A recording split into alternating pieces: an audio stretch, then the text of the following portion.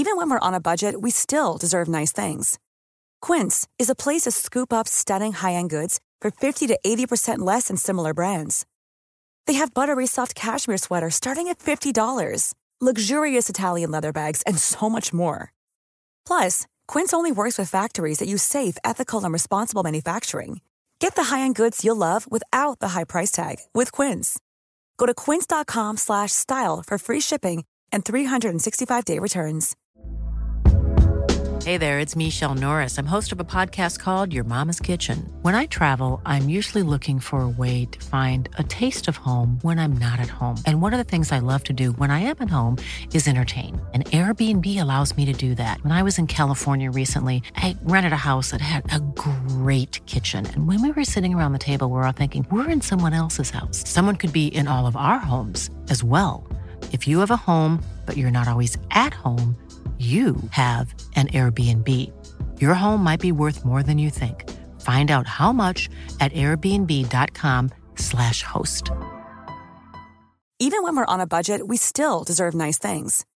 Quince is a place to scoop up stunning high-end goods for 50 to 80% less than similar brands. They have buttery soft cashmere sweaters starting at $50, luxurious Italian leather bags, and so much more. Plus, Quince only works with factories that use safe, ethical, and responsible manufacturing. Get the high-end goods you'll love without the high price tag with Quince. Go to quince.com/style for free shipping and 365-day returns. Hello, chickens. This is the fabulous Adam Richard, and I have a theory.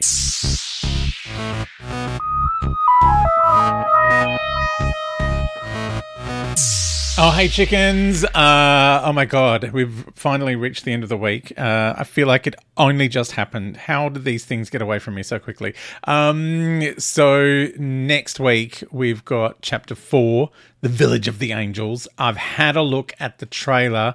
Normally, I do like a little trailer recap here on our last episode of the week, but there's nothing really extra in it. And then I thought, well, you know what? There's this new mid-season trailer, so I will do a recap of that one.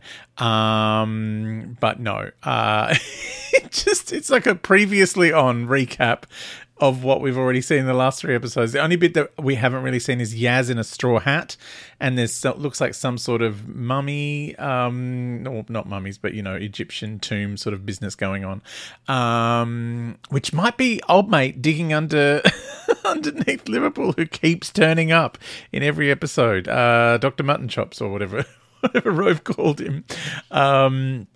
So yes, this is very, very so there's not much for me to tell you from previews. Now, spoilers, I'm about to say the titles of the final 2 episodes of the series. And I'm only saying these because they give nothing away. Chapter 5 is going to be called Survivors of the Flux. And here is the blurb. This is seriously the most obtuse blurbs you've ever heard. As the forces of evil mass, the Dr. Yaz and Dan face perilous journeys and seemingly insurmountable obstacles in their quest for survival. That could mean anything, which I guess is just so we're not spoiled with anything. And check out this. Chapter 6, are you ready, is called The Vanquishers, which sounds, quite like the end of everything. In the final epic chapter of the story of the Flux, all hope is lost. The forces of darkness are in control, but when the monsters have won, who can you count on to save the universe? Oh, yes! Yeah, it means nothing. I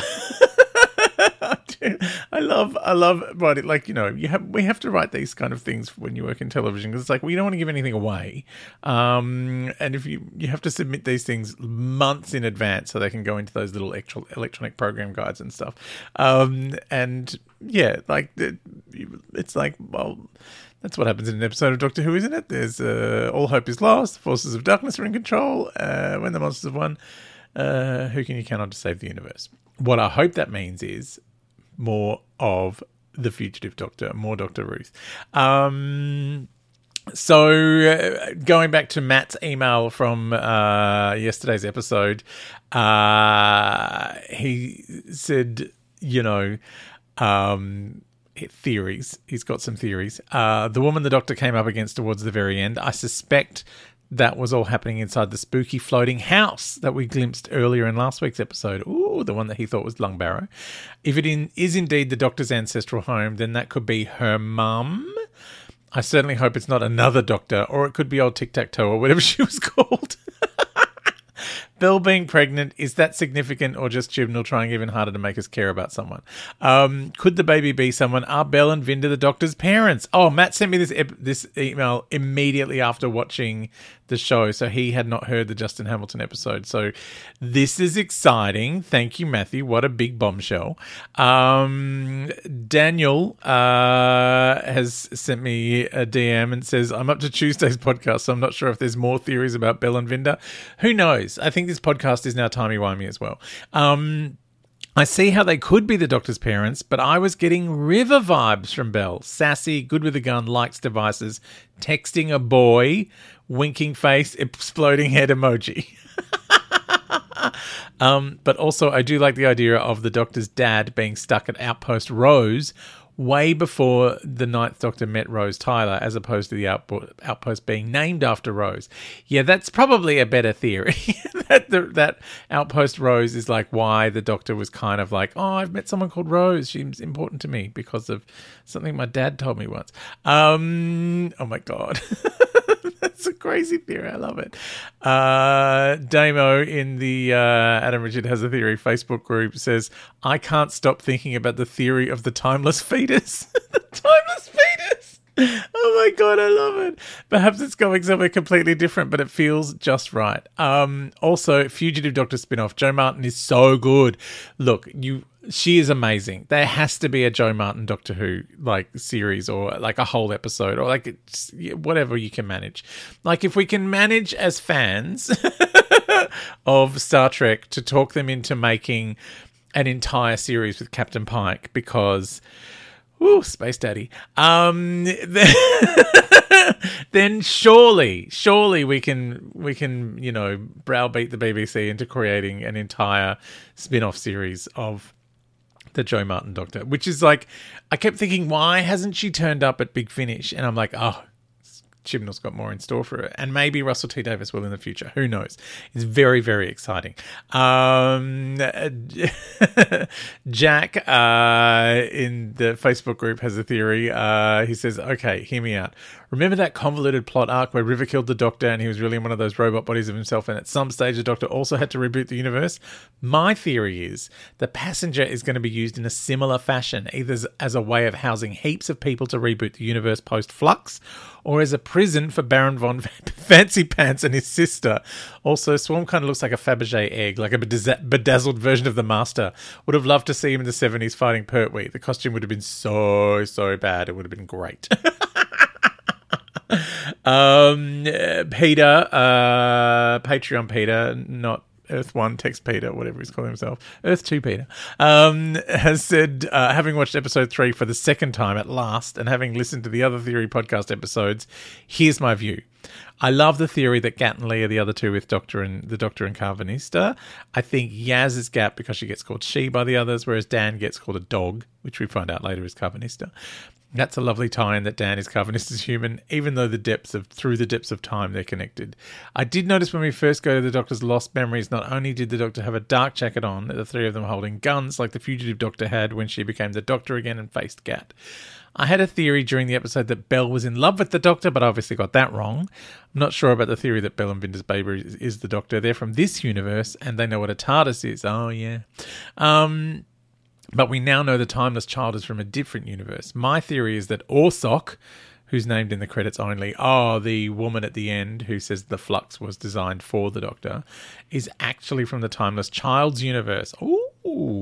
Time Lords were not meant to interfere but only observe, but the Doctor certainly does interfere, so it seems right that anyone else watching this universe would see their impact on time, whereas the other Time Lords just blended into the background. Oh, that is a good theory. I like that. My theory is that the Timeless Child got kicked out of their universe for some reason, had their memory wiped and placed into our universe, where she was found by Tecteun, Tiki-Tiki-Data. When the Doctor was kicked out of the division, once again they were turned into a child and had their memory wiped and became the first Doctor. Ooh. Addendum: if Carvanista knows the Doctor from the Doctor's fugitive days, why is he trying to kill her and Yaz at the start of episode 1? I suspect Carvanista has also had a bit of a memory wipe going on and doesn't remember anything. Because there was something when the Doctor asked him about the division, he's like, I can't answer anything about the division. And I'm like, well, maybe he doesn't know. Kendall has said, not a theory. I have to say I'm really enjoying the format of Doctor Who Flux so much. It's like watching classic Who again. All we need now is for there to be a new episode 5 days per week. Oh my God, can you imagine? How many how many theory podcasts would I have to do? And that's one of the reasons I wanted to do it daily, because it's like the old Doctor Who shows. But, you know, I can't really do cliffhangers here with just my voice. Speaking of just my voice, James has sent us through a scene. So I'm going to try and do this, but it's going to be a nightmare. The Doctor, Yaz, Dan and Vinda float in the time storm. The Doctor yells something about trying to hold everything together, but there is quite a lot going on and it's hard to follow. One by one, the fam are sucked out of the time storm. Scene: the briefing room, one of Sheffield's less fashionable police stations. Various police are gathered in the room, including Yaz, Dan and Vinda. Dan is wearing a well-pressed uniform. Yaz is in a nicotine-stained sports jacket like she's blown in from life on Mars. Vinda is wearing jeans and a shirt. Dan: hey, always wanted to be a policeman. My accent work is terrible. Yaz: wait, I remember this. Oh my God, Dan, you're me. Dan: I'm what? Who are you then? Yaz burps loudly, smells it and has a dawning realisation. I don't want to talk about it. Vinda just sits there looking good. Swipe right on Vinda, as the saying goes. The Doctor walks in wearing her dark coat, which is adorned with badges. Some might even be police badges. She carries a pointy stick. The Doctor: right then, fam, team, I've been thinking about this whole Flux thing and I have a theory. Pay attention. He's written Flux with 2 O's. So I have to do the accent. This is going to get meta. Now, what's your name? Tell us about this snake fella. Vinda: he's suave, talks and acts like a mobster, even though he's in charge of pretty much everything. Dark hair with a pale streak. Doctor: and played with that cotton bloke from Line of Duty. Who's got the cotton file? Yaz, realising that the detective barge ass that she's occupying has it. Oh, me, apparently. He's a detective involved in all sorts of shenanigans, nicknamed Dot after Dot Cotton from EastEnders. Doctor: exactly, named after Dot Cotton. Now, I heard PC O'Mara's theory that the serpent was an homage to Maxwell Sheffield, but as a proud member of Sheffield FC, I was having none of that. So I dug deeper. It took a while, and then it hit me. The serpent and his streak aren't a reference to Max or to Cotton. They really point to Dot Cotton from EastEnders. She often had a pale streak through her hair. PC Khan, you have the cotton file. Yaz starts to talk, but Dan, as other Yaz, cuts in. That's right, boss. And I have to say I'm a big fan. I think that June Brown, who plays her, is brilliant. I've seen her in all sorts of things. The Doctor. Including the time she played Lady Eleanor in The Time Warrior. She's very excited now. Somehow a pin-up board with red string and photos has become involved. Such a great woman. Lady Eleanor. Help me when I have my first run-in with the Sontarans.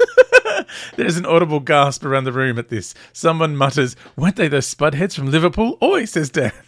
The Doctor. Sontarans, I know. But then I thought, nah, that's too obvious. And besides, Sontarans are too thick. So I looked closer at who was working for Lady Eleanor, and that's when it hit me. One guy, Hal the Archer, knew his way around a pro-big vent, that lad. And who played Hal? That's right, Jeremy Bulloch, who also played, all of them, gasp, Boba Fett, bounty hunter for the Empire. The Doctor, exactly. So it stands to reason that this whole plan is the work of the Dark Emperor himself, Palpatine. General consternation ensues. Stormtroopers burst into the room and drag the Doctor away. Yaz, Dan and Vinda are once again flung into the time stream. Doctor: don't worry, fam, I'll find you. That was ridiculous.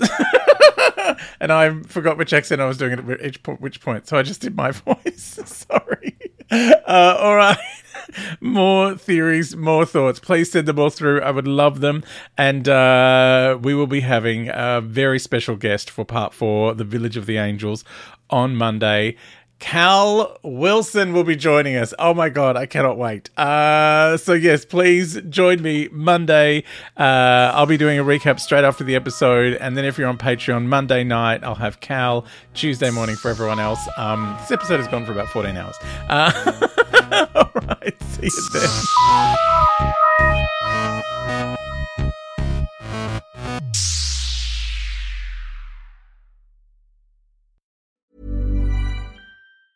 Planning for your next trip? Elevate your travel style with Quince. Quince has all the jet-setting essentials you'll want for your next getaway, like European linen, premium luggage options, buttery soft Italian leather bags, and so much more. And is all priced at 50 to 80% less than similar brands. Plus, Quince only works with factories that use safe and ethical manufacturing practices. Pack your bags with high-quality essentials you'll be wearing for vacations to come with Quince. Go to quince.com/pack for free shipping and 365-day returns. Hey, it's Paige DeSorbo from Giggly Squad. High quality fashion without the price tag. Say hello to Quince. I'm snagging high-end essentials like cozy cashmere sweaters, sleek leather jackets, fine jewelry, and so much more. With Quince being 50 to 80% less than similar brands. And they partner with factories that prioritize safe, ethical, and responsible manufacturing. I love that. Luxury quality within reach. Go to quince.com/style to get free shipping and 365-day returns on your next order. Quince.com/style.